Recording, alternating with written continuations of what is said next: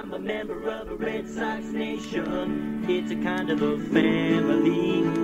Wherever I roam, up and way home, that's where I long to be. I'm a member of a Red Sox nation. It's a kind of insanity. Yeah, I live and die with Red Sox pride for eternity.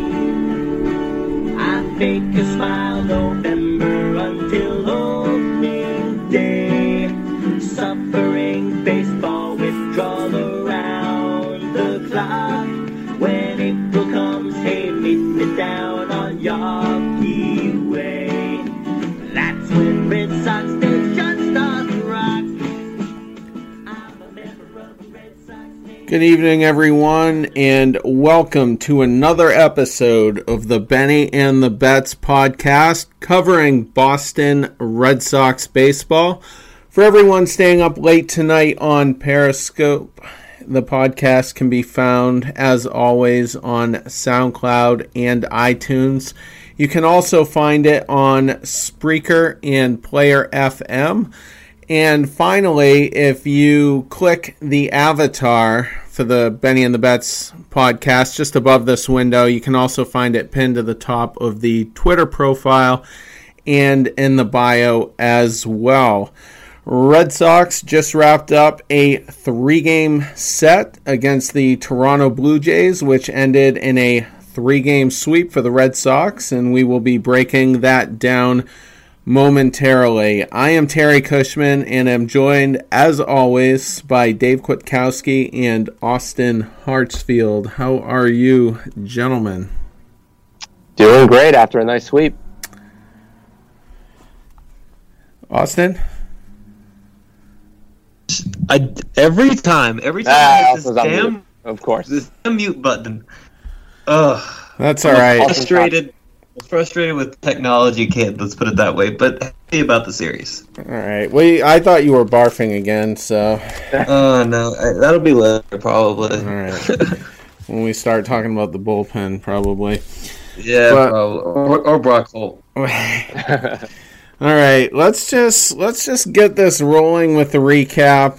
Red Sox started a 3-game set on Tuesday night with Chris Sale making his much-awaited return as the opener.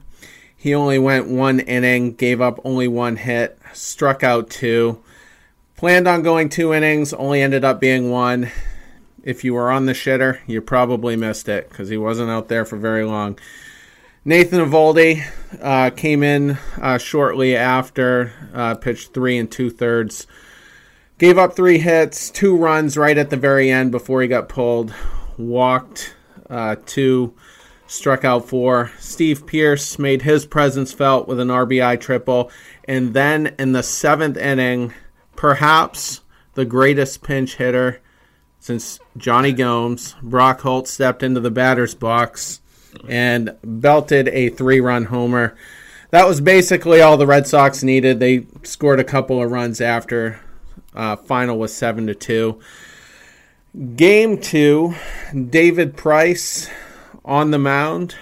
Carpal tunnel survivor, Fortnite fanatic, continued his dominance. 7 innings, 3 hits, 0 earned runs, 0 walks, struck out 7.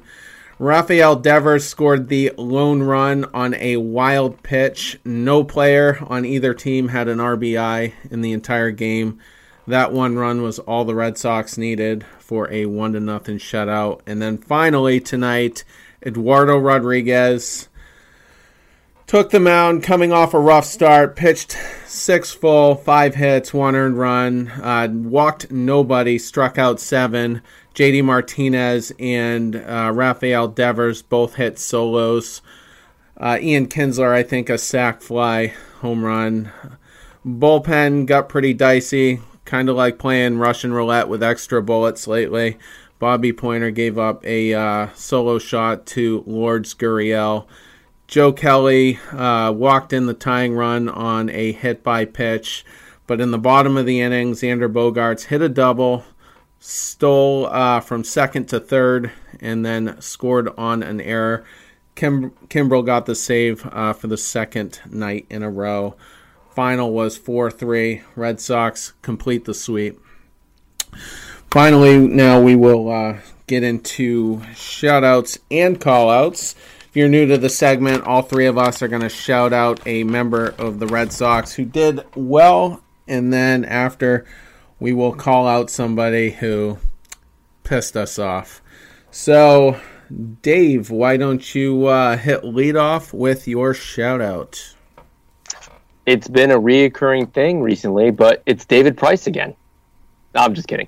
It's Stephen Wright. I just wanted to get Terry going. Stephen Wright has been nailed since he came back from the DL. He is pitching out of the bullpen. He's not starting. He's comfortable with this role. He's giving us multiple innings a night, and he's not giving up runs and even a lot of hits. They're hitting the ball hard when he hits it, but they're finding gloves. He's not walking a lot of guys. His strikeouts will go up as he gets more comfortable out there and his endurance comes back. But to have such a flexible guy, even though it's a little scary with the knuckleball on paper, but when you watch him play and you have a manager like Cora who's smart, if he goes out there and he just doesn't have it, he's going to take him out. But he can be a valuable weapon down the stretch to give the bullpen some much-needed rest.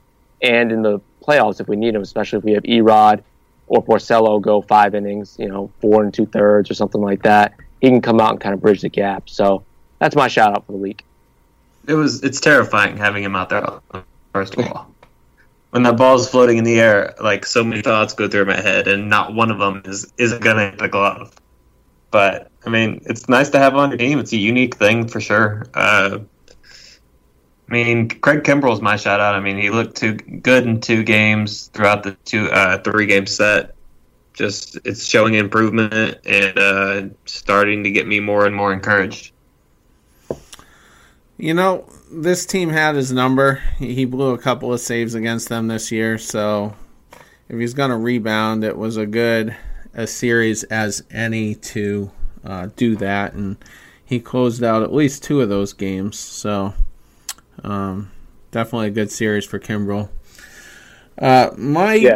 My shout-out will go to Brock Holt for the pinch hit home run Tuesday night.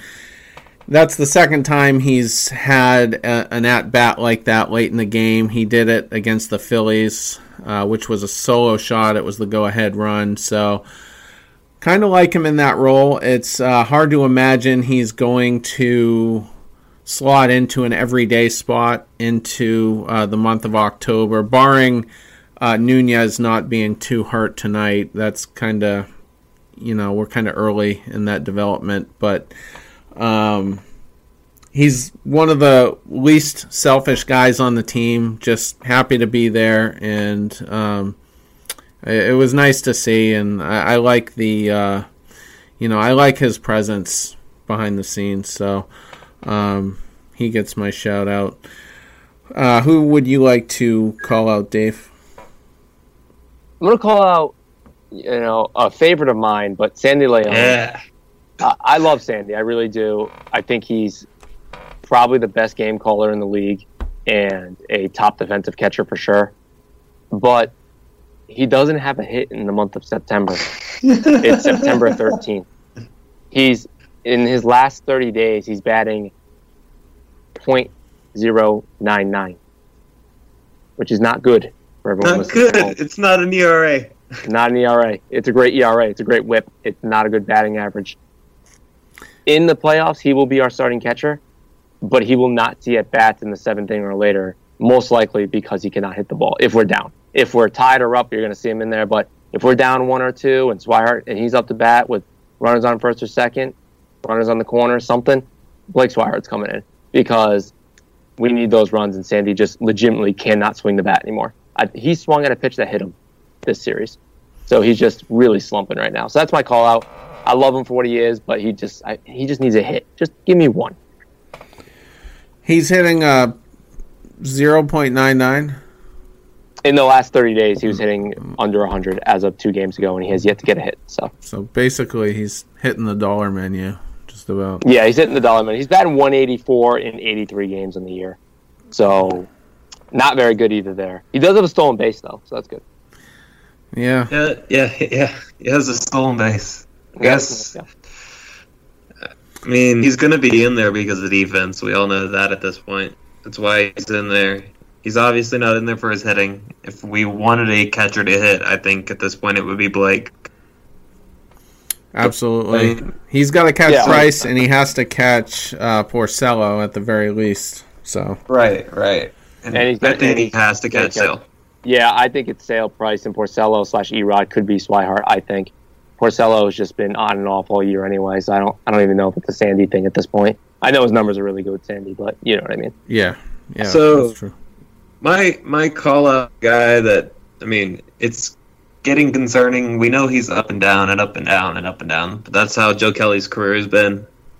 Didn't have a very good outing tonight. He got out of a jam that he put himself in, but it's just concerning that he gets put in those situations in the first place. He didn't even get out of it tonight. Right. He got lifted after hitting 2 guys in 1 inning, including hitting in the tying run. And he had both guys out too, I think, when he hit them. So Kelly, I mean, it's not even the bullpen I'm concerned about. It's just literally the 8th inning. The 8th inning has some demons for some reason. In the prior life for the Red Sox, they were bad people for the 8th inning because we can't figure it out. And Joe Kelly right now is not the answer. I mean, I guess it's Brazier, Thornburg / someone else. But Kelly needs to just get his head right because we're going to need him. You're going to see him in the 6th or 7th inning or situational like Terry says all the time. So he's a part of the bullpen. He was unbelievable the first 3 months of the season. We just need him to get back to even close to that for the playoff run. Absolutely. I mean, we all love Joe Kelly, especially from the Tyler Austin debacle. But the fact of the matter is he's been on this team since 2014 and can't figure it out. So I think he is who he is, purely a situational guy. I think teams will continue to find value in him in that role, but I never want to hand him the inning and tell him it's his. My call out is kind of a weaker one. Eduardo Nunez hit into what should have been a double play, but didn't quite leg it out. He legged something because he ended up going ass over tea kettle when he got to the base, and I don't know if he tweaked his knee, his ankle. I haven't checked the reports, but he ended up leaving the game shortly after hitting a double in his next at bat, and it was his own kind of nonchalantness, for lack of a better term, that kind of got him hurt. If he just hustled it out, he would have reached. So we'll get into the third base situation later on, but he's a guy that we kind of need to have healthy. We kind of missed him last year in the playoffs, and it would suck if that were to happen again. So getting into the expanded recap now, I guess we'll start off with the fact that the Red Sox, for the first time in our lifetime, have broken the 100 barrier. Woo! What are your thoughts on that?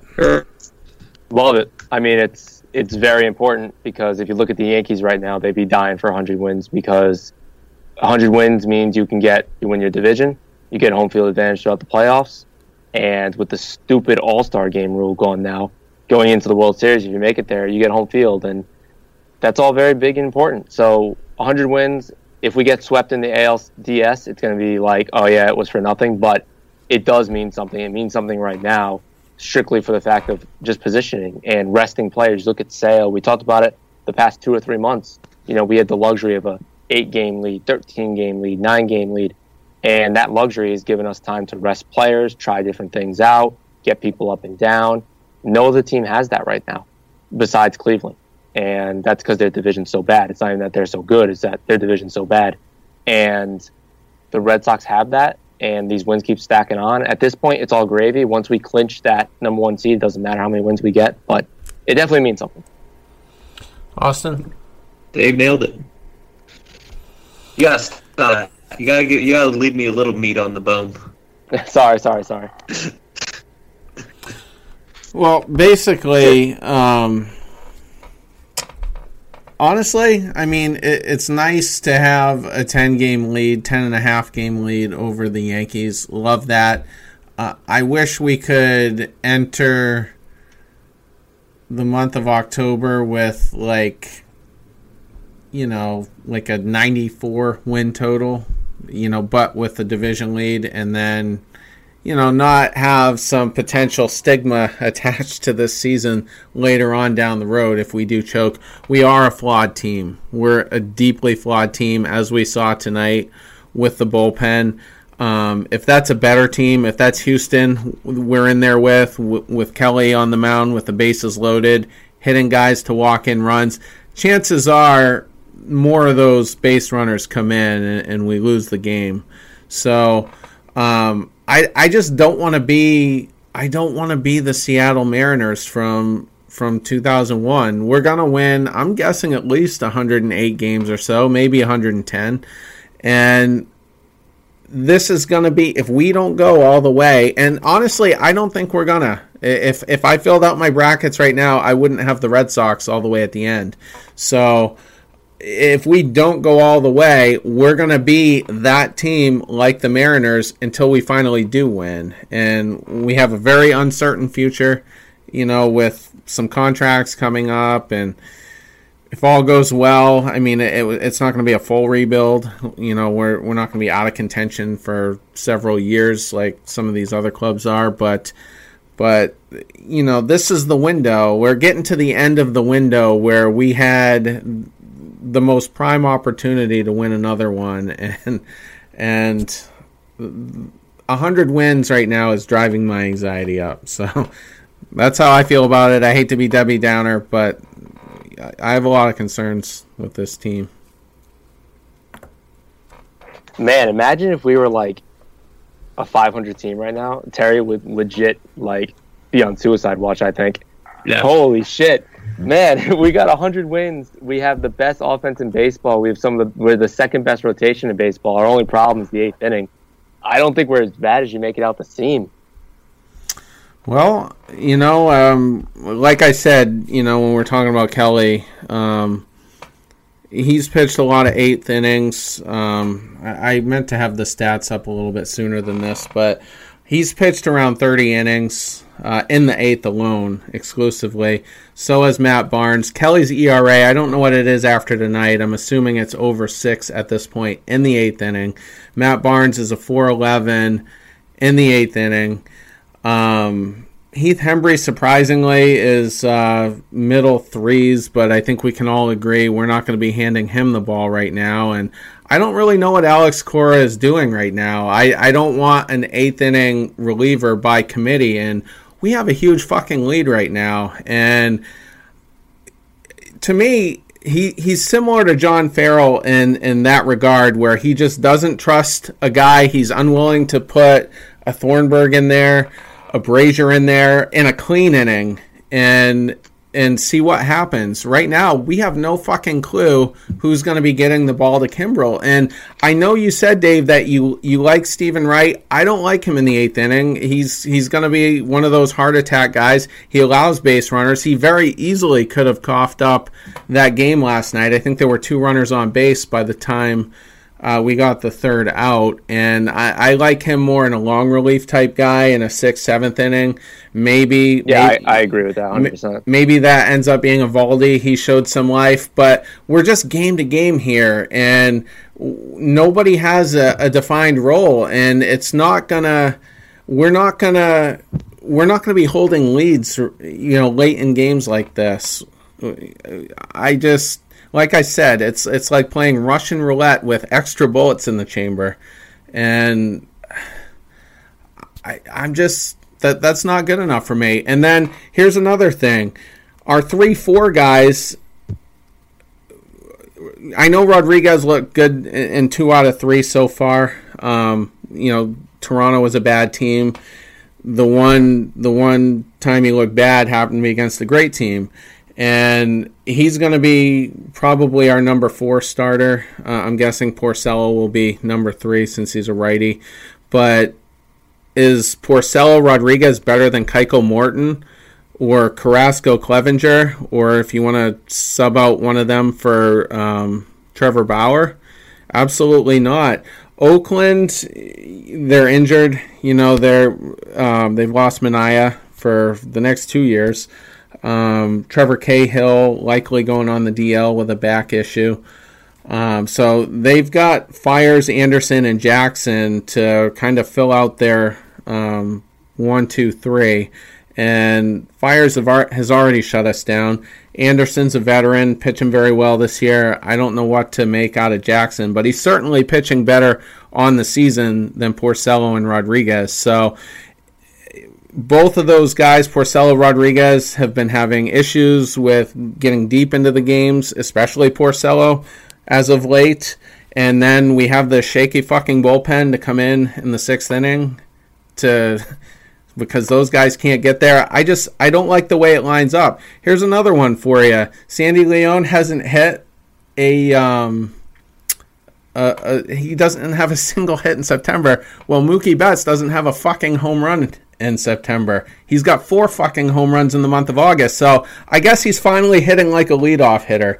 His other numbers look great. He's hitting over 300 post All-Star, 400 OBP. Absolutely love that, but his power numbers are down and they need to come back up. There's a lot of concerns here. I'm not going to anoint this team, and I know I'm being long-winded and I apologize for that, but things aren't trending well right now, and we don't have the past precedents in the month of September with the current players on our roster to justify a win against the Astros, a win against the Indians, however that series shakes out. And I'm still worried about Oakland, even with their injuries. And Mookie Betts doesn't have a single RBI in the month of October. So it's not just our pitching, it's our hitting as well. So I'm pretty concerned. And we're going to win 110 games. And our pants have ended up on the ground the last 2 postseasons. And so that's my state of the Red Sox as we wrap up these last couple weeks. Sorry for the long ass rant, but Dave and I are like speechless, like we don't know what to say. It's a good rant. Austin, would you like to go, or do you want me to go? No, you go ahead. All right. Yeah, obviously there is issues, just like every team has issues. Oakland has the whole who the hell is going to start for them in the playoffs issue. The Yankees have who the hell is going to start for them in playoff issues. The Houston Astros have the bullpen issues. And the Cleveland Indians have a lineup issue, I would say, because their starters and bullpen are pretty solid. But lineup-wise, they're not as deep as other teams, for sure. The Red Sox have a 8th inning issue. You can maybe even say 7th inning. But middle and long relief are great. You got guys like a Stephen Wright, who's definitely a long relief guy, 6th, 7th inning. You got Eovaldi, who showed signs of life, and throwing almost 100 out of the bullpen is definitely be good there. You got guys that will be put into the bullpen from the starting rotation, especially in the ALDS. You would get a, Porcello or Erod in there because they go with a 3-man rotation in the ALDS for sure. So a lot of options there. Kimbrel's going to be there in the 9th. He's got 40 saves this year. Went through, a 10-game rough patch in the entire season. Dominated pre-All-Star break. Since his little rough patches looked great and did it against teams like tonight you said, in the Blue Jays, who had his number when he was playing well. So that's a big upside for him. Mookie Betts not hitting home runs doesn't really matter at all. He doesn't need to get his power numbers up, especially when JD Martinez and the Bogarts are getting the power numbers, and that's where you're going to get the most of your home runs for. Like you've talked about all year, you don't like Mookie Betts in the one hole because, well, if he hits a home run, who does he get an RBI for? A leadoff hitter, you're not expected to get RBIs from anyway. You're expected runs, batting average, OBP. He's doing all that, so he's doing his job. The starting pitching, lined up against other teams, I'd put it against Cleveland any day of the week, especially the way we have Carrasco's number. We always talk about playing against different teams. Boston beats up on Carrasco pretty well, and Sale and Price have been absolutely dominant. Price, especially the last half of the year. And you have Erod, who's at a 3.4, 3.5 ERA, and who was pitching lights out before he went out. So I'll put that up against anybody minus Houston, probably. And, yeah, Obviously, 100 wins, it will look bad on paper if we lose, but this Red Sox team in 2004 had absolutely no business coming back from 3-0 and proved nothing. The Chicago Cubs in 2016 had absolutely proved nothing after getting swept the year before in the NLCS. The Cleveland Indians, making all the way to Game 7 of the World Series, proved absolutely nothing in years past. It was just another shitty Cleveland team for so long. My point is that eventually everything breaks.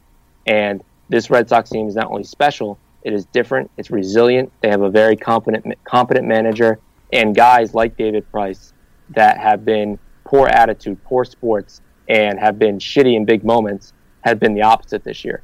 So I won't go as long-winded just because, we'll get it back to Austin, who people might have forgotten he's even on tonight. But just chilling. This team has issues, of course, like every other team in the league, but we have a very quote-unquote minor issue compared. Our lineup is set. Our starters are set. Our closer is set. Our middle and long relief is set. One inning is not set currently. Our bench players are set. Our role players are set. Lots of things set where other teams like the Yankees, Oakland, and even Cleveland would kill for. Okay, so this is a weird question, right? It's something that I've been wondering. How do y'all feel about Sandy being the starter? I mean, basically forfeiting batting order spot, in my opinion. Your audio he needs to be the starter. Your audio is kind of junk right now. Yeah, it's breaking up. As soon as you start talking. And to answer your question while you figure that out, Sandy, I want him in the lineup. He calls such a good game. He's so important. And you can always pitch hit. And when you got Cora has been pitch hitting all year. AL games, NL games, doesn't matter. So I think you need to start him. And you play it by ear. I mean, if we're up 4-1 going into the 7th, you don't need him. I mean, you don't need that. Can you hear me? Yeah. It's not as good, though. Yeah, it's not that great. One other thing, though, I have to respond one more time about the bullpen situation. I don't have all the stats in front of me right now. Ryan Presley on the Houston Astros, I'm going to boldly say, is the best eighth-inning guy in Major League Baseball right now. Last I checked, he had a 1.16 ERA. Absolutely lights out. Roberto Ozuna, last I checked, 1.93 ERA. Still no worse than Kimbrel. Kimbrel's had his shaky moments. They're pretty good. I saw a stat earlier. They were number one. They had the best bullpen in Major League Baseball in the month of August and September. So that's not a team I want to really mess with.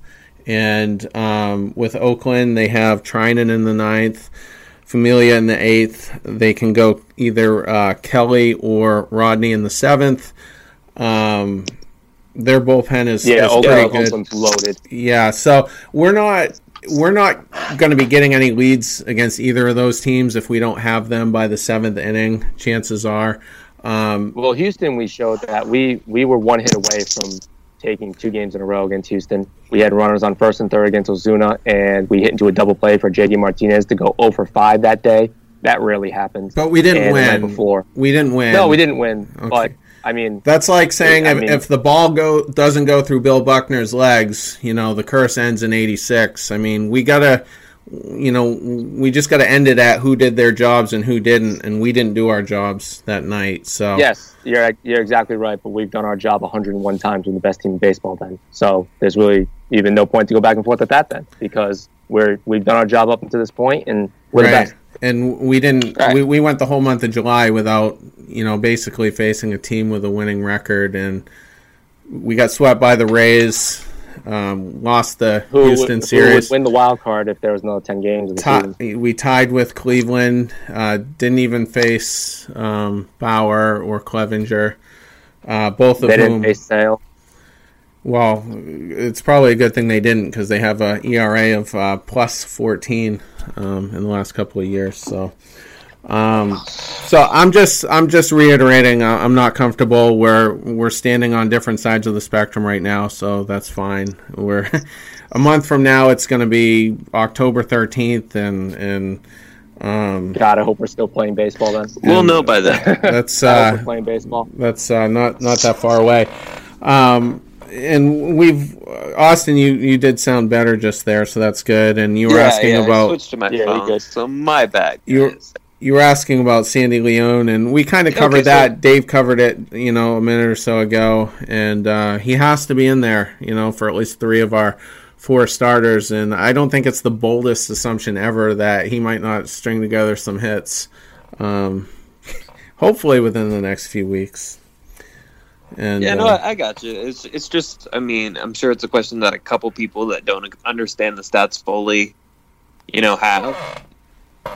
So I figured I'd ask it for him. Right. So third base, what's going on? We'll just assume for now Nunez is going to be healthy enough to do it. I tweeted out today. I'm a little kind of miffed that Cora just isn't giving Phillips a few more looks. We got the benefit of a big lead. We put a really shoddy lineup out there tonight, and would have been a good spot to get a look at him. And I just think it's a matter of due diligence, and I don't know. I love Nunez. You've heard me say it all year long. I do. I like the guy, but if Phillips has a chance to be better, I'd like to at least confirm or deny whether or not he's going to be viable. There's literally 3 options on the bench at third base, in my opinion, because even Holt can play third base. And when you have Phillips over there and you have Devers over there, Devers looked really good in the postseason last year. So, who's to say that Devers doesn't get the opportunity? Yeah, at this point, you don't really know. I'm with Terry on the fact that I wish I saw anyone but Nunez there tonight. And it's not even because I don't like Nunez. I think if you're going to throw a lineup and give some guys some rest, what's one more hitter, especially Nunez, who is very up and down. And I would have liked to see Devers there tonight starting. I would have liked to see Phillips starting there tonight. Is it a big deal at the end of the day? Not really, but the little things, like Terry said, is very true. It's just like, you got the lead. You're going to throw in these different guys anyway. You might as well throw them in there. Devers looked good coming off the bench tonight. Obviously hit an absolute piss missile out of there. But we know that. He's got pop. And defensively, we know he's, he makes the routine stuff look adventurous, and that's a cause for concern from time to time. And Phillips is definitely the veteran. So I think now is going to be a tryout the next couple of days for sure. Not really to see the whole postseason roster. I think if the season ended today and Nunez was on the DL, they give it to Devers. And if he struggles, put Phillips in. I think that's an easier thing to do than flip-flop it and put Phillips in. And if he struggles, put Devers in. But I think you'll see some things moving around. You'll probably even see Holt there a few games. Well, I was just about to say, I don't know that Brock Holt doesn't become the default guy, over Phillips anyway. Just for versatility type deals. Yeah, and I want to talk about Devers, but did you want to weigh in, Austin? No, Dave, y'all pretty much got it handled. Okay. I don't want Devers really playing at this point. I know he's got the power, and he went deep tonight. And did he get another hit a night or two ago? Well, he must have, because he got on base. He got on base. Either a walk or a hit. That's what it was. I think it was a walk, and it was a walk, and scored the that run during the David Price start. But I look back to 2013, and Will Middlebrooks lost his job, in game 3 or 4 of the World Series. I think it was game 3, actually, the PV start, when they had that infamous interference over at third, and that was it for him. And I can totally see Devers botching something, or just a bad throw to first even. I just think he's a huge liability. I was kind of harping on it in the month of June. I'm like, send this guy down, let him get a little more polished. It might have taken 4 or 5 weeks, but he could be absolutely raking right now if they handled him the right way, and I don't think they did. And he's just, sometimes he's lost at the plate, and then other times he's a defensive liability, and I just would much rather go with Nunez, and if he's injured, I'd seriously just put Holt there, in the month of October. I don't care what they do with Devers between now and October, but I'm saying, when game 1 rolls around, there could be some really tight games, and I don't want to put him in. I don't want to go home because he couldn't handle it defensively. Yeah, I would love to see, especially if Nunez is hurt for the next couple games or a couple weeks, I would love to see Devers in there every day and see what he's going to give you. If he's going to hit over 260 and have some pop and get on base a lot and be the Devers of, the end of last year and in October last year, you definitely start him, right? If he shows you something. Defensively, kind of like a Sandy, just the opposite. If we need a hit, we take Sandy out. If we need a defensive replacement, we just take Devers out. I hope that a first inning error wouldn't ruin the game for us. But seventh, eighth inning, if we're up a couple runs, you can simply take Devers out, put Phillips in, put Holt in, put anybody in, really Swihart, doesn't matter. And you can pinch hit, and flip guys around like Swihart, who's a switch hitter, and you'll be able to get some pop there as well in a situational at bat. But I definitely want to see the kid do something. He showed that he could do something in the playoffs last year. He obviously has some pop, which is nice to have in October, especially at the bottom of your lineup. Defensively, I read a stat tonight that Nunez makes 71% of routine plays, basically, at third base, and Devers makes 70%. So Nunez just makes what is a safer bet by 1% on a routine play. Devers' athleticism is better than Nunez, I think. So I think Devers gives us the better shot of stopping a ball and keep it in front of him. What happens when it goes over to first is different, but I want to see Devers the next couple weeks if Nunez is hurt, because I think he could be a weapon and he's going to be on the team for a long time. I think his ceiling's much higher than Middlebrooks, but I totally get the analogy of a guy kind of getting lost in the shuffle and moved along. So I hope that doesn't happen for sure. Well, here's a scenario. Can Martinez play outfield during the playoffs, or is he a defensive liability and just basically has to be DH? Now, for him to go in the outfield, obviously Bradley would have to have horrible numbers against whichever starter we're facing that night. And then the reason I'm asking is because then you could DH Devers at least and not really have to worry about it. But it just seems like no matter which scenario we kick around, we are going to sacrifice some defense. Yeah, I think every team does too, and I don't think JD is a liability out there. My only gripe with JD is sometimes his lines to the ball aren't that great, but he makes awful lines to the ball. Yeah, he's got a good arm. He gets good jumps, and he can actually catch the ball. So, he's not a Gold Glover like Mookie, but when it came down to that, JD is better in right than Devers is at third. But when Devers is coasting, he doesn't really have any issues, and he might sail one here or there, but, Moreland made him look pretty good this year, too. He's made Nunez look good, too. So you got Gold Glover first base, which helps out a lot. That's the thing with him, though. We only need him to play, like, mediocre third base. Yep. We don't need him to be a Gold Glover. We don't need him to be Beltray. Yeah, exactly. We don't need him to be a vacuum over there. We just need him to be good enough to be able to field most balls that come over there. Yep. So. Yeah, I have my concerns, but, well, I guess we'll have to see how it shakes out. Yeah, it'll be interesting with Nunez's injury, because that will tell a lot, right? If he's day-to-day and he comes back in a week, then it's probably going to be Nunez's spot. But if he's out a month or the rest of the regular season, then he could lose that job. I'm thinking he's probably not going to be that injured, because he didn't look bad running to second. He just, wasn't 100% getting there, and I think he's going to be out like a week. Honestly, I think he's just going to take, a series or two off, especially against a bad team coming up with the Mets. They'll probably just sit him, rest him, and he'll be back. But you never know. That knee was bad, and then, was it last year that he came back and then injured it again, like right away? Yeah. So, you got to watch out for that too, reoccurring stuff. Right. Yeah. So, I don't know. Hopefully, he can get hot too. So, hopefully he's just, gets the bulk of the time anyway, and we don't have to really worry about it. How many people can be on the roster? Is it still 25 players during the playoffs? I think it's 25. Yeah, I believe it's 25 because you have to reset and freeze your roster.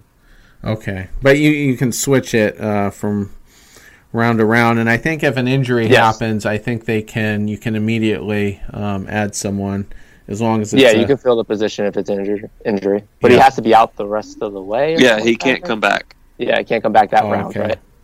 Yeah, Yeah. because Well, you reset him after every round. Yep. Okay. All right. Well, at least we're clear on that. Another thing, too, this is just a general thing. JD Martinez, only 11 home runs since the All-Star break. He hit one tonight, and he tied or took the lead in home runs. He Tied it. tied. He tied it. Crush still has 41 too. Okay. Yep, both tied. So it's just an interesting stat. I did notice, though, he doesn't always go to the opposite field anymore. That's where his home run went tonight. But we've seen him hitting, whether it's line drives or balls off the monster or even, over the monster. He's starting to use that side a little more now, but that does coincide with his drop in home runs. He had 29 before the All-Star break and 11 or 12 since. So it's just an observation. He's still hitting for average, as is Mookie, but it'd be nice if that the balls ended up in the seats. He's actually. Did you hear his quote the other day after it was like 2 games ago about him sucking? No. What did he say? So he said it was after his last home run, or I think it was, or his last like double off the wall, whatever. And they said, "Oh, whatever, you got a big hit tonight." And he's like, "Yeah, I finally stopped sucking. I hit the ball in the air tonight." And somebody went over his stats. The last like 12 games, he's batting like 330, and they were just like, "Oh God, I hope he doesn't slump like that again." Which is funny. Yeah. And it's funny, but yeah, He's a perfectionist. Yeah, exactly. His home runs have gone down, but his OBP is actually higher post All-Star break than it was pre. So, and his slugging percentage is down 45 points, but his OPS is only down 0.20 points. So basically, what I'm saying is that he's hitting more doubles, basically, and just not hitting home runs. And that's why he was saying he's been sucking, is because he's been putting balls off the monster, or hitting them in gaps for doubles, instead of putting over the monster or into the bullpen. And that's just a little tweak. He'll get that around. But even if the month of October comes around, and if he's hitting 330 with a 400 OPP and an OPS of 1,000, I'll take it, even if it's a couple doubles instead of a home run here or there. Yeah. But it is an observation. Definitely he's gone down in home runs, but I think it's just because of that. And it's funny because he's going down in them, and Xander's picked it up in the home run department. So they kind of flip-flopped. Right. Let's talk about Benintendi a little bit. A little salty last night. Competitive, Terry. It was competitive. I didn't like it. Oh, I know you didn't. I absolutely loved it. Yeah. He's a 24-year-old kid. Oh, I don't care if he was 34. The things I've said to refs and umpires are getting me arrested. Oh, yeah. Well, you know what? 100%. At the end of every game, and other players, but at the end of every game I've ever played in life, or any championship or whatever, I've always shook the hands and said good game. And, you flip a switch when you're on the field, and, go by and get a competitive edge and, let somebody know, or just, kind of talk a little shit. I love it personally. Yeah, I mean, I do too. I mean, it shows that he's competitive, number one. And number two, it kind of shows that this actually means something to him. It's not just a job.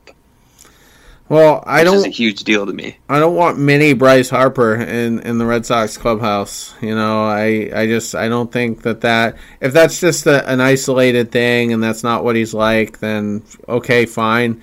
But I mean, there were reports last year at the height of the Eckersley Price controversy that Benintendi follows Price around like a puppy dog. That was how Lou Merlone described it, and it made me a little nervous. And we're starting to see a little bit of a chip on his shoulder this year, and he backs himself up in big moments a little bit better than Price, as we have seen in the postseason. So that's good. But like I said, I've always been a critic of Harper, and I don't care what his numbers are, what he could do for this team. I'm just not interested in him, and I don't want Benintendi to take after him. And for everybody who gets on me, I've been called a racist for hating Price, for my level of hatred of David Price. Yes, absolutely. And but you hate everybody That's equally. wild. I think you hate more white people. you hate more white people than black people. I But- think. Yeah, Well, the salt is equal. Well, what I'm saying is, I will hate Benintendi as much as I hate David Price. You know, if he's pulling off these charades, and so I just wanted to say that. You know, I want it on record in case it's becomes a bigger issue. Later on, is it a thing that you don't like? Like you just don't like the trash talk in general? Like if David Ortiz did that, you know, would you have been that upset? Is it just like just a young guy thing? Like what's your deal with it? Well, I don't think David Ortiz would have said that, and I think that's why David Ortiz is larger than life to me. There's a difference. That was poor sportsmanship, is what that was. Now, Rougned Odor knocking out Jose Bautista, that's gamesmanship. That's two guys colliding in an intense moment, and neither one was going to give, and that's fine. That's fine. I don't want the poor sportsmanship. I forget the shortstop's name. I don't think it's Solarte, but he made a great play, and you know that should have been the end of it. Yeah, I think Solarte was playing second. Okay, so he muffed that ball tonight really bad. Yeah. Yeah, so that's kind of where I come from on that. No, that's fine. I just didn't know where your head was at with it in general. I didn't really know like if it was like a baseball purist thing or like a young guy don't be cocky thing. I didn't really know. It was poor sportsmanship, and I didn't like it. Didn't impress me. And then when you get to the bat tossing stuff, I'm not crazy about it, but you know, there's bigger problems in baseball than that. Yeah, so I typically I also love bat flips. Yeah, so I'm not going to take a strong stance on that one way or the other, but typically it's just, it doesn't really impress me, but Let's put it this way: it's the first time that he's done anything to make anybody raise an eyebrow. Yeah, that's for sure. a little bit. I mean, I've seen him kind of mouth off to umpires. He does. He does it to umpires every now and then. Yeah. Yeah, I mean, completely screwed over. Yeah, who doesn't though? Everyone does. Yeah, that's fine. That's fine. I just, like I said, I just wanted to get it down. So next time something bad happens, you guys can be like, "Oh, Terry's gonna flip out on the next show," and then I probably will. Well, next time something bad happens and you tweet about it, I'm gonna say, "See, he's not racist. He was hating Benintendi 2 months ago." Yeah, that's fine. Twitter's it really is a toxic area. I just had a friend on there get banned, I guess forever. Twitter's gotten really hardcore about it, and he kind of tweeted out by saying, I'm about to get banned, and people suck, blah blah blah. And I wanted to tell him, be like, dude, you're never gonna take more shit than I take, and I think I do all right. Every now and then I'll retaliate, but for the most part I don't. And he got banned forever. So yeah. One other thing too that I kind of meant to bring up earlier. Game 1, we're obviously going to have the luxury to set it up however we want. Is Chris Sale the automatic Game 1 starter now? I mean, is that really the best way to go from a strategic standpoint? What are you alluding to, Terry? Who else could be the Game 1 starter? Yeah, who would you rather it be? I don't have my mouthwash next to me, guys, so don't make me say Price. But here's the thing, and even from a Price hater standpoint, it's more valid than you think. Like, if you're going to be down 0-1, like if we lose the first game, I guess is what I'm saying. Do you want Chris Sale or David Price pitching the second game? Like, who gives us the best chance to tie it at that point? Because I think you have to consider that. Yeah, no, it's a good consideration to where Sale's health is, right? If he only throws 6 innings his next 3 starts and is legitimately, like, wild, his velocity's still down, it's very, very easy to see, be like, you know what? Price has been dealing. Sale's been hurt. Let's just try and sneak out game 1, win normal, and then you got Chris Sale in game 2. Good luck. Absolutely, it's not a bad thing to do. But if Sale comes back and pitches, what is he supposed to pitch? Austin, what's his next pitching thing supposed to be? I think he's supposed to pitch 3, and then he and has a to full? pitch 12 innings in the next. He has to pitch 15 innings in the next 3 starts. Okay, to get the ERA title thing. Well, Yeah. qualify for the ERA title.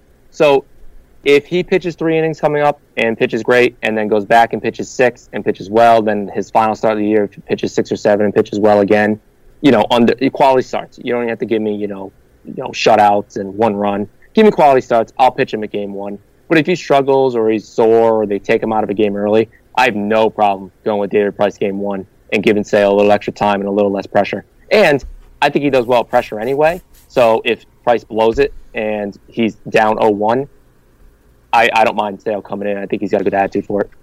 What if I told you on opening day there's a possibility that David Price could start game 1 of the postseason? Would you freak out? Yes. God. Yes, but not for hating Price. It'd be like, what the fuck's wrong with Chris Sale? Yeah, that what happened to Chris Sale? Yeah, because if you look at Price from when he came back off the DL last year and his numbers now, and you add them all up, he's been a legitimate number 1 or 2 on every single team in the MLB, including what he did in the playoffs last year. It wasn't his choice not to start. He openly admitted he wanted to start last year. Farrell didn't start him. So he came out of the pen, flexible in a different role, and crushed it. So I wouldn't be all head over heels like, oh no, it's David Price, we're going to lose 18-0. I'd be like, yeah, Sale's competent, but shit, like, what's wrong with Sale? Yeah. I already have it as a loss. Whatever game it is, I don't like it. And against Oakland, Price in the 7th inning gave up the I think the go-ahead run to Chris Davis earlier in the year. So and Price, after reading some stuff this week, he's got a 7th inning problem in the postseason. And he had a 7th inning problem. Who was it against? Very recently. Left runners on, and it got... that wasn't this series. No, it was the series before this. And those runs came in because Brazier couldn't hold them. Ended up being a tie game. It was the Houston series. The Houston series, okay. And then it happened against the Yankees in I think it was the series we swept them, but then the Red Sox ended up winning in extras or something like that. They ended up winning, but those were both 7th inning situations where he allowed multiple base runners, left the game, and then the incoming reliever couldn't hold them. So hopefully Cora has that in mind as we approach that month. And I hate this bullpen. I would rank this bullpen as I did earlier. I don't know if you saw that tweet, but I have it ranked number 5 out of 5. So I just don't. I don't know. I'm just not comfortable with it. I think Brazier needs a clean inning for sure. I don't want him coming in anymore. He's got a 1.65 ERA, so all the runs he's giving up are inherited then by the looks of it. Yeah, he needs a clean inning. A guy like Hembry obviously can come in and be that, mixed guy. I think Kelly needs a clean inning as well. Or at least a clean, like, not even a clean inning, just no base runners, right? Like, if he comes on like he kind of did tonight where, nobody on, 1 out, 2 out, I think he's all right. But, I need, when it comes to base runners, I don't want to put Kelly or Brazier in. Yeah, Barnes tends to be a good guy in that scenario. So yeah, Barnes, I'm just hoping he's healthy, basically, at this point. Because I wouldn't mind Hembry and Barnes runners on, and then Thornburg and Brazier as your clean inning guys. Yeah, and I said in a live stream yesterday, I'm trying to, do that to kind of get that account out there. But what I would do, and this is getting away from the rotation again, but I would give Brazier an inning, whether it's the 7th or 8th, and then give Thornburg the other one, and then just see how they do with their respective innings over the course. I think we got, 4 or 5 series left. Just see how they do over the course of those games, and then whichever one performs better, that's my 8th inning guy in October. And then the other one just slots in wherever it's appropriate. But Thornburg's been successful in the past. He had a 2.15 ERA as a closer, and then the season before that, he wasn't the closer, but he had good numbers. He was lights out in the 8th. He was really good. So that's a guy to look at. Brazier, I'm still semi-positive on. He's a candidate, but Hembry, Kelly, Barnes, those three, they've been around a long time. There's no mystery to them whatsoever. We know who they are, and they're not eighth inning guys. Pointer, I love the kid. I always want him to do well, but I just don't know. There's just not enough time left to really get him squared away. Pomeranz, don't even know if he's going to be on the postseason roster. I hope not. Need him. Alex Cora gave that guy every chance to succeed. Everything. And in every role, too. Exactly, and he couldn't do it. Velasquez, He's actually starting. We're going to get into the Mets preview in a minute, but hasn't looked great in a while, and I know he's kind of been jerked around in different roles and whatever, but not sure really how he fits in. And I think Evoldi and Wright end up being, multiple inning guys. But, yeah, I think so too with that. And I think Cora has a plan here. I think that if the season ended today, he has his guys in the back of his mind, whether it be a Thornburg Brazier, Kelly Thornburg, Kelly Brazier, Kelly whoever. I think he has his guys. If guns ahead right now, who's your 7th, 8th inning guy? Go. I think he has it. I think he's literally just trying everything now to see what he's got going into it, so he can give himself a little bit of another, this guy was good last month, or this guy's good in this situation, or this guy's rested, and I know he's good in this situation. So I think Cora's pretty smart. I think he plays a long ball game, so I think he has an idea what he wants to do. I think he's just trying different things, which the luxury of the lead, like we talked about, definitely helps out with that. Any final thoughts, Austin, before we get into the preview? No, let's get to the Mets. Okay. The Mets. We are going to face their two aces starting on Friday. I'm excited. Yeah, we could lose this series. We could lose those two games. We could get swept. We could get swept, and the series could be 3-0. Each game could be 1-0 swept. Yeah. And I don't think I'd even be mad because of how good these pitchers are. It's all about the bats. See some good pitching. It's all about the bats to me. Yeah. I agree for sure. The Syndergaard. We see the NL Cy Young, which is cool. We do get to see that. Hopefully, the AL Cy Young's pitching that day too. Hopefully, he started there. He is, but it's only going to be a few innings. Which is a bummer because I'd almost love to see. Even if it's Erod against DeGrom, I just love to see some kind of a pitcher's duel if it could materialize like that. But there's nothing better in sports than a pitcher's duel. Yeah, I love it. I hope for the Red Sox sake that DeGrom just gets blown up and both Sale and DeGrom only go 3 innings. Yeah, that would be great. But that's not going to happen. So it's not realistic. But yeah, no, it's not. That's not going to happen. But a weird series. You got 3 different game times and a 3-game set with a different range of pitchers. You got Syndergaard and DeGrom, who are unbelievable. You got Sale, who's unbelievable. You got Porcello, who's good. And you got Velasquez, who's a giant question mark. So a very weird series. Right. And, it's just crazy that they're so bad when Syndergaard and DeGrom were healthy for the most part, unlike the last couple years. And Wheeler was good this year, and Matz was good this year. Yeah. Matt's hitting dingers. Yeah, Matt's hitting pitchers who rake. That's a thing. I mean, to not stray away too much into Mets, fantasy land there, but Dave and I could go for hours. Yeah, with the Mets. Oh God, the Mets. But I mean, you got to give Game 1 to the Mets, and you got to give Game 2 to the Sox because Porcello at home against, they don't even know who they're throwing yet. I don't think, and I feel like that's what it is. Velasquez is probably not going to do well, and Syndergaard's probably going to mow us down. Yeah,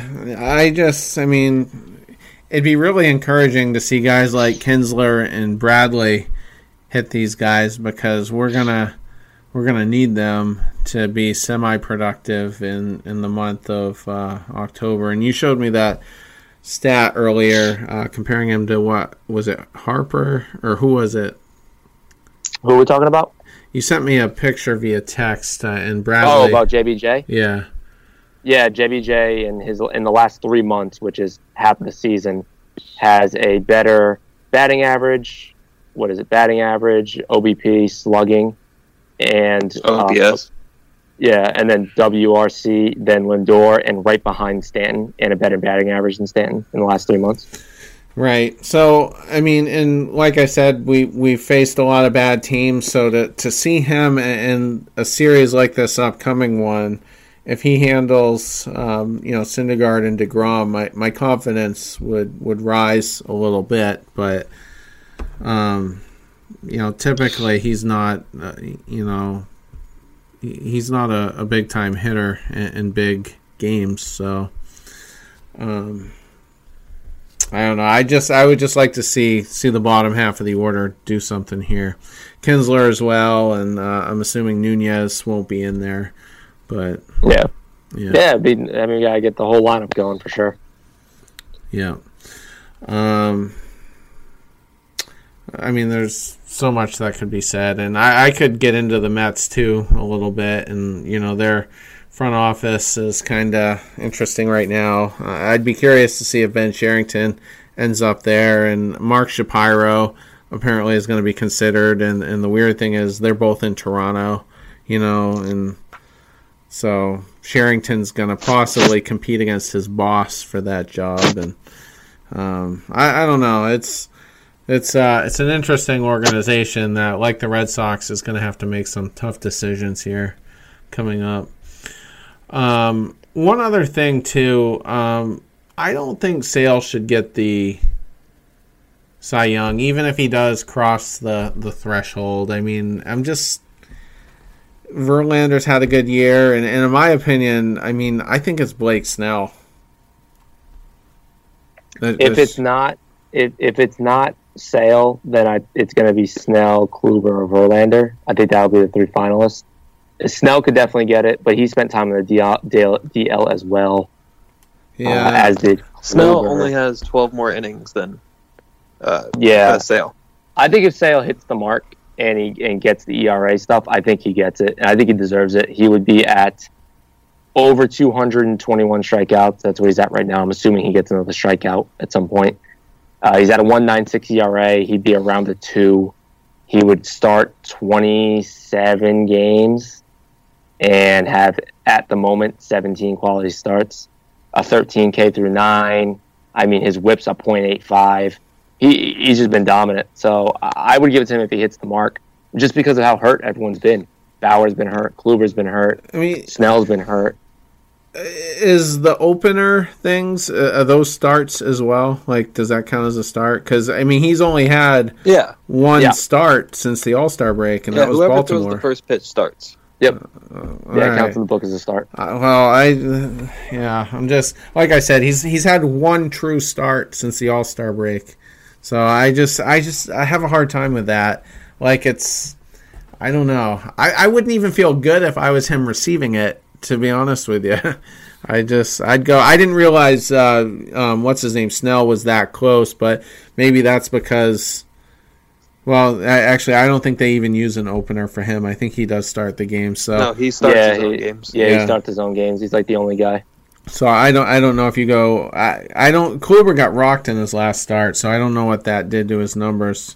So maybe Verlander becomes the guy. They're actually skipping a Kluber start because nobody really knows why. Probably the same reason that we thought that they were skipping Sale starts. But Kluber's going to miss a start here soon.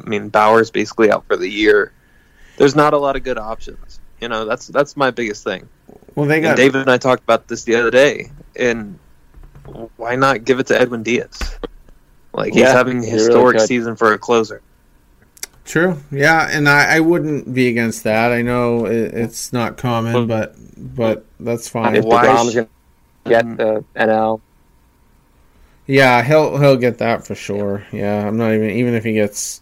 Doesn't even matter what he does from here out, I don't think. But, I don't know. It's just interesting. Chris and I were talking about it earlier via text, and, he doesn't think Sale should get it. But, yeah, and it's also Chris. Well, actually, though, in his defense, I don't. Did you guys see those rankings I did of the playoff teams? Yes. Yeah. So he had absolutely no problem with with any of it really. And the Yankees, I ranked really low on a lot of those, and just totally cool. He's like, I can't argue with any of it, he said. So I think he was being fair, and like I said, I don't think he should get it. I'm not going to complain. You're not going to see me go on a Twitter tirade if Chris Sale gets the Cy Young, but it's just kind of a weird year, and we'll talk. It's like the year in hitting when Verlander won the MVP. Yeah, over Ellsbury, who was probably juicing anyway. So good for Verlander. Yeah, 100% that year. Yeah. What was I going to say? If they win Sunday, I will be shocked. Yeah, well, I know I shouldn't say that about a 101 win team, but I'll tell you, it's all situational for sure. Are we going to roll out a full lineup? Is it going to be Brian Johnson and Evaldi afterwards? Is Sale going to go 3? Is he going to go 1? It's all how it is. But I think the Sox take 2 out of 3 of the series. I think they end up winning the Syndergaard start, but I don't think it's because of Syndergaard. I mean, I don't think it's because we beat up on Syndergaard. I think we're just going to get to the bullpen. I think we win the Porcello start. I think we lose the DeGrom start. Evaldi is pitching on Tuesday, so it's probably pretty unlikely that we'll see him on Sunday. So it would be a Brian Johnson kind of pickup then, which makes sense if Sale goes 3, Johnson goes 3 or 4, and then bullpen. So that makes sense. Or Pomeranz, but yeah. Yeah. What a change of pace going Sale to Johnson. Yeah, right. Yeah. And the other thing with Sale, and we'll do the power rankings in a second, but I've really had some serious second thoughts about giving this guy a long-term deal. Like, is this the new normal for him? Does he need time off? Because like I said, we're not going to have the benefit of a 10-game lead every single year. I mean, we might be 3 games out of the lead at this point, and so we're going to need our ace. And my whole line of thinking in the last 6 weeks or so is a lot different, because we were saying it's a phantom injury, but I don't know that it really is at this point. I mean, who knows with this front office? It came out of nowhere. He was lights out. He had and still probably does have a .20 something ERA in his last 8 starts / games, whatever you want to call them. So this whole thing came out of nowhere. It's a weird situation, but I just, we're still dealing with the Hanley thing. That comes off finally, but we still have Sandoval next year. Just 1 more year after that. Yeah, and Castillo, I guess, for a little while. And I'm so done with bad contracts. And there's been this whole new shift now. We just saw it in the last free agency series. Teams value players a lot differently than they did as recently as 3 or 4 years ago. So I don't know how it's going to shake out, but I'm definitely less comfortable with it. Yeah, I'm not too worried about it yet. We'll see this offseason if he needs surgery or something, but barring any surgery or any, Tani thing, like, has a grade 2 UCL strain and had plasma-rich injection, and he's going to need Tommy John in a couple of years, like, that's going to happen. Barring any of that, I'm very comfortable giving him the money, especially with Porcello coming off the books after 2019. I don't think he gets re-signed here. He makes $21 million. Chris Sale's going to make $15 million next year. If you just combine those 2 people, I'd rather have just Chris Sale on the team for the long haul than Chris Sale and Porcello. So that's the way I'm looking at it. Pomeranz also $8.5 million off the books. So, do you want Pomeranz, who sucks, a Porcello who's going to give you a 4.2, 4.3 ERA, and Sale at $12 million, or would you rather keep Sale, lock him up long term, dump Porcello, dump Pomeranz? I'm okay with dumping both of those to keep Sale, and the money doesn't change. Like, the books still say the same, because 21 and 15 is what you'd be working with if you dump Porcello and kept Sale at his $15 million next year, plus giving him Porcello's $21 million, which would come out to $36 million a year, which would probably be overpaying for him, but you could afford it without anything else hurting the team. Well, with Porcello, I don't think he's going to get a 4-year deal, and I don't think he's going to get $20 million a year. So, no, I agree, but I don't think he ends up back on this team in general. I think Erod's going to take over that number 3 spot. You have David. He's going to wind up somewhere like Texas.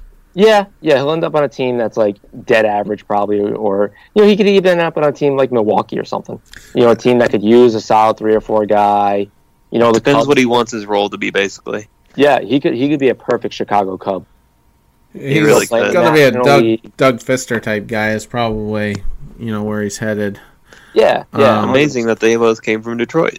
Yeah, right. They did. But also, though, Sale's 29. I just can't see him being, at 33, 34. It's a huge mystery, and it just seems like a long shot. Remember Johan Santana? I just He was a Met. Exactly. He was a Met. I just see that happening to him. And, he was a twin, too. Before that. Yeah, he was a twin for a long time. Yeah. But I'm just a little concerned, I guess. But we got to see how next season plays out. 100%. Yeah, I got to see how the next season goes and this offseason goes for Sale for sure. And then definitely reassess. Right. All right. Power rankings right now. We'll get through them, for those still with us. We're each going to give our top 3. We're not going to dive into it too intensely. Some of it may have already been covered anyway. But let's go, Dave. I already know, but who's your American League team? Do you want me to go 1 through 3 or just give you one? You know what? Yeah, go 1 through 3. That's fine. 1 through 3 is going to be Sox, Houston, Oakland. Yep. I still think I think the Red Sox are the best team in baseball still, and obviously they have their flaws, but every team does. I think Houston's been playing really well recently. They went on that big 7-game win streak. They did take 2 out of 3 from us, even though we were probably a hit away from either sweeping or taking 2 out of 3 from them, but we didn't get it done, so, they're obviously right there behind us and could easily flip-flop. I think Oakland's better than New York for sure. And we talk about Cleveland all the time. We talk about strength of schedule all the time. Cleveland's had a cakewalk all year, and I think Oakland is better than them. Now, with all these injuries, it might change, but for right now, that's my top 3 in the American League. Mine's the exact same. It's just 1 and 2 are flip-flopped. Just because of the simple fact that Houston's 9-1 in their last 10 and just on fire. Yeah, and plus they took 2 out of 3 from us. So yeah, no, I don't mind flipping it either way. It could honestly go either way. And I think if you go further, it's probably like 12 out of their last 15 or something like that. Maybe like 14 out of 17. Between them and Oakland, they've lost, I think, but out of combined their last 30 games, I think they've lost something like 5 games. Yeah. And they played each other twice during that time too. Yeah, they're right. They're even in their last 10. Houston's 9-1, Oakland's 8-2, and the Sox are 7-3. So no one's struggling in that department. And the Rays are 8-2. Just to even say that. Yeah. Just for good measure. Just for good measure, because the Yankees are 4-6. I have it how Austin has it. I go Houston 1, Boston 2, and I think you can even make a case to put Oakland above Boston, but I didn't do it. So Houston, Boston, Oakland. I think Houston is the most complete team right now. Great lineup, maybe the best rotation in the American League, and I like their bullpen. I think their bullpen is sneaky good. Presley scares me. I had no idea. Presley scares me. I'm okay with pretty much everybody else besides McHugh. They've gotten better with Ozuna. It helped out a lot to fill that one hole they had, because they were similar to the Red Sox where they had a big hole in their bullpen, and Ozuna kind of fixed that because Ken Giles is the absolute mental case. Right. And McHugh it could be a long guy, right? Multiple innings? McHugh's going to wind up being a long guy. Yeah, exactly. And what about McCullers? Is he going to... I don't He's coming back this week, I think. Okay. So he could potentially be a long guy as well. Yeah, so they're loaded as far as I'm concerned. Like they have a lot of decent options, and we're just hoping to figure it out. The Red Sox. We're just hoping Brazier's the guy we think he is, and maybe Thornburg gets a little bit better. But Houston, they're not having the hangover that most teams have after winning the World Series. We're seeing it with the Dodgers. The Cubs kind of had it last year after winning theirs. Indians. Yeah, before getting back to form at least. Yeah. And they were injured too, so that's kind of what helped. It wasn't so much a hangover. So, at least fortunately, we'll get to play them in a 7-game series. Further down the line if it works out. But and another thing, I did check up on Trevor Bauer. He might possibly pitch a bullpen session on Wednesday. So that doesn't sound good. Even they're going to try and get him back for sure. They need him. Well, what I'm wondering with none of us have Cleveland in the top 3, but no. But can they just use Bauer as a long guy in the ALDS as part of his just conditioning to get to a start? He's Tito. Of course they can. Yeah, they definitely can. Will they? Is he able to? Is he healthy enough? That is a time to tell type of thing. Yeah, it was a stress or hairline fracture or something.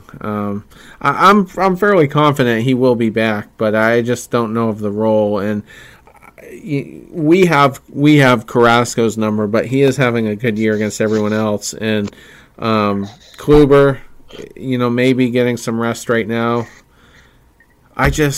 And Clevenger, he's got an ERA in the low to mid 3s last I checked, so he's having a good year. Yeah, I think it's like a 3.3 or 3.28. Yeah, he's having a really good career year for him. So I don't think that Bauer is going to be too critical, and if he's a long guy, then yikes. And one other thing too, Cody Allen seems to be kind of turning it around. It looks like Brad Hand has been closing some, so I don't know which guy's going to actually do it, but Allen has not given up an earned run so far in the month of September after that rough patch last month. So Allen's a better setup guy than a closer. It'll be interesting to see how Francona slots it, and if Miller is healthy as well. So, and then like we said with Oakland, they're kind of they've lost Minaya, and hopefully for their sake the Cahill injury isn't a long-term thing. But the NL is a little more interesting. I have a feeling. Yeah, I have a feeling all of ours will be different. Yeah. So why don't you lead off again, Dave? Right before I lead off, I just got to give a shout-out to the San Francisco Giants, who are 0 for 11. 0 for 11 in their last 11 games. I saw people that just got the 2011 All-Star team out there, so shout-out to San Francisco. Continue sucking. My power ranking all becomes from, almost all from the Central. Chicago Cubs, number 1. The Colorado Rockies, number 2. And the Brewers, number 3. All right. That's a good list. I mean, it's not what I have. No way do I have the Brewers and Rockies, but I just did the Rockies just because they're winning their division. Yeah, that makes sense. I mean, I have Milwaukee at number 1, which is, I guess, I don't know if it's a hot take, but they just kind of handled the Cubs in this set against the weekend. No, it's not. And then I have the Braves number 2. They've won 5 in a row. I know that they don't look great, but for some reason, I think this team is going to win a playoff series. I know that's a hot take, obviously, but I really believe it. And then number 3, I have the Cubs. So they're going to figure out. They have too many veterans not to figure it out. I do have Milwaukee number 1, even though they're technically in a wild card spot at the moment. I went Rockies. They look really good. Yeah. Everything's clicking. Exactly. Yeah, they look really good. 8-2 in the last 10. And I think they can even win the division. I think they're only a game and a half out or something like that. Or is it 2.5? Game and a half on the dot. Yeah. I'll be there, actually, on Tuesday. Oh, yeah, you will. Yeah. So them number 1.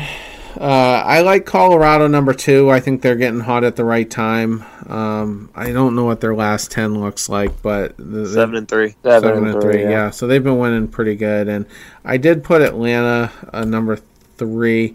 Austin. I have a hard time giving them a playoff series. I just think they're up and down, and they really were set up really good against us. I mean, we had basically a bullpen day, one of them, or I don't know if that was the Evaldi start.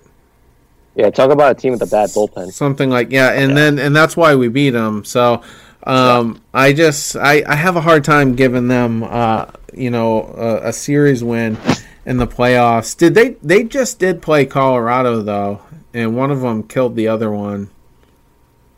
Well, they lost to the Rockies 4-2 in Game 1 of that series, Maybe. and then I lost it. I don't know where it went. Yeah. They played them in August. They played them last month, and they got swept. The Braves in did? a 4-game set. Yeah, they got swept in a 4-game set by Colorado last month, and exactly a month ago. And that's the matchup, though. It's going to be... No, in Atlanta. Oh, God.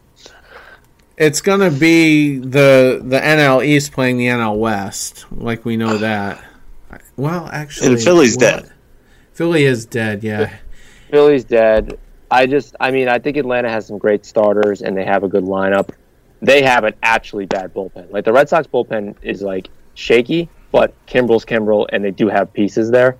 But Atlanta just has a bad bullpen. And They were so desperate at the deadline that they traded for an unhealthy Darren O'Day. yeah, exactly. And Brad Brock as well. Yeah. I just don't see them beating a Central team in a playoff round. You know what I mean? Well, I think the Central's going to play the wild card. I guess Well, the Cubs have they're 3 up in the win column on Atlanta. Well, yeah, I guess so then. So can the Braves beat the Rockies? I don't think so. Right, exactly. And we don't know that the Dodgers won't find a way to, I don't know, work some magic. I hope not, but it'd be tough with no Jansen. He's out for the year. Oh, is he again? Okay. Yeah, he's done for the whole year. So they don't have their bullpen struggled when he wasn't there. Now they don't have him back. So I'm kind of counting them out. Now Alex Wood's pissed about being in the bullpen. Yeah, they're kind of in shambles over there. That team is just fucked right now. It's an LA team, like ear to ear. Yeah, pretty much. And for the Rockies, though, I love that for the city of Denver to be relevant right now, and it's a lot like Oakland. Yeah, they are exactly. Be rocking just like last year. And the Cubs too. I have heard that they have some bullpen issues, though.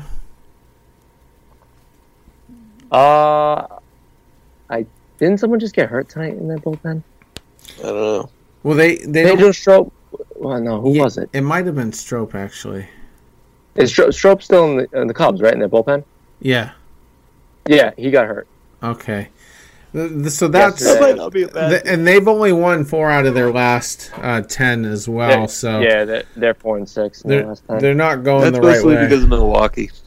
Yeah, they did play Milwaukee.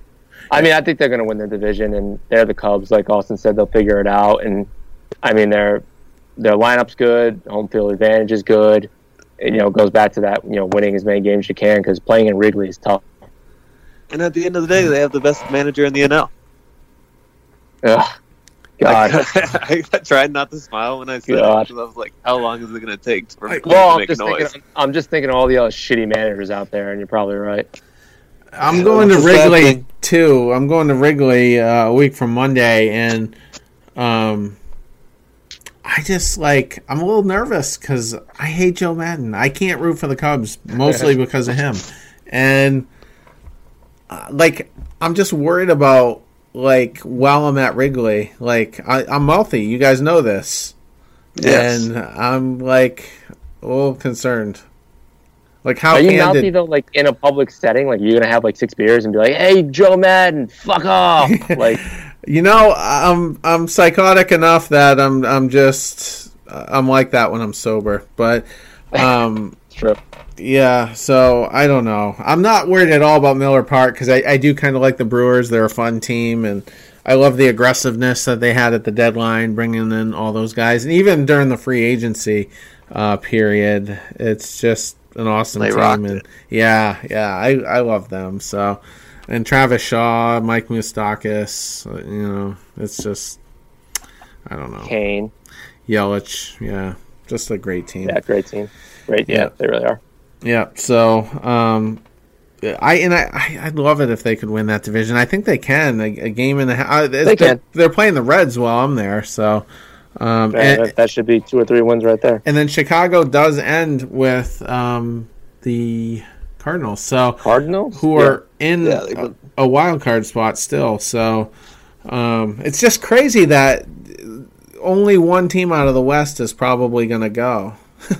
as loaded as they look. It's just looked. not like every other year. Yeah. I mean, Yep. Arizona didn't address their bullpen issues quick enough, and and that whole Bradley Kemp thing during the Dodgers series was a little weird on Lavelle's part. But I'm a little disappointed because that is my National League team. But all right, well that's a nice little rundown anyway of league wide. All right, so any last words before we wrap? Let's just hope we don't get swept by the Mets, please. That's all. And like you said, really we could hope sweep them. They could sweep us. Like, who the fuck knows? It's I literally have no idea. yeah, This is a heat check. Seriously, big heat check right now. right. All right, boys. Have a good night. Yeah, Yeah. take it easy, guys. Later. Episode 80 in the books for the Benny and the Bets podcast. Definitely some fireworks earlier. Dave and I are the classic good cop, bad cop. I'm obviously bad cop in that relationship. But 3-game set against the Mets. Then we got Cleveland next week. Or actually, we got New York first, then Cleveland. So, gonna get a lot of looks with some talented teams. So, we'll see how it all shakes out. And thanks for listening. And we'll see you Sunday evening. Family, wherever I roam, up and way home, that's where I long to be. I'm a member of a Red Sox nation, it's a kind of insanity. Yeah, I live and die with Red Sox pride for eternity. I sleepwalk through the days when there's a West Coast swing, married to the TV and the radio. For tickets in October, I'd give anything. Still paying Red Sox debts from long ago. I'm a member of a Red Sox nation. It's a kind of a family. Wherever I roam, up and way home, that's where I long to be. I'm a member of a Red Sox nation. It's a kind of insanity. Yeah, I live and die with Red Sox pride.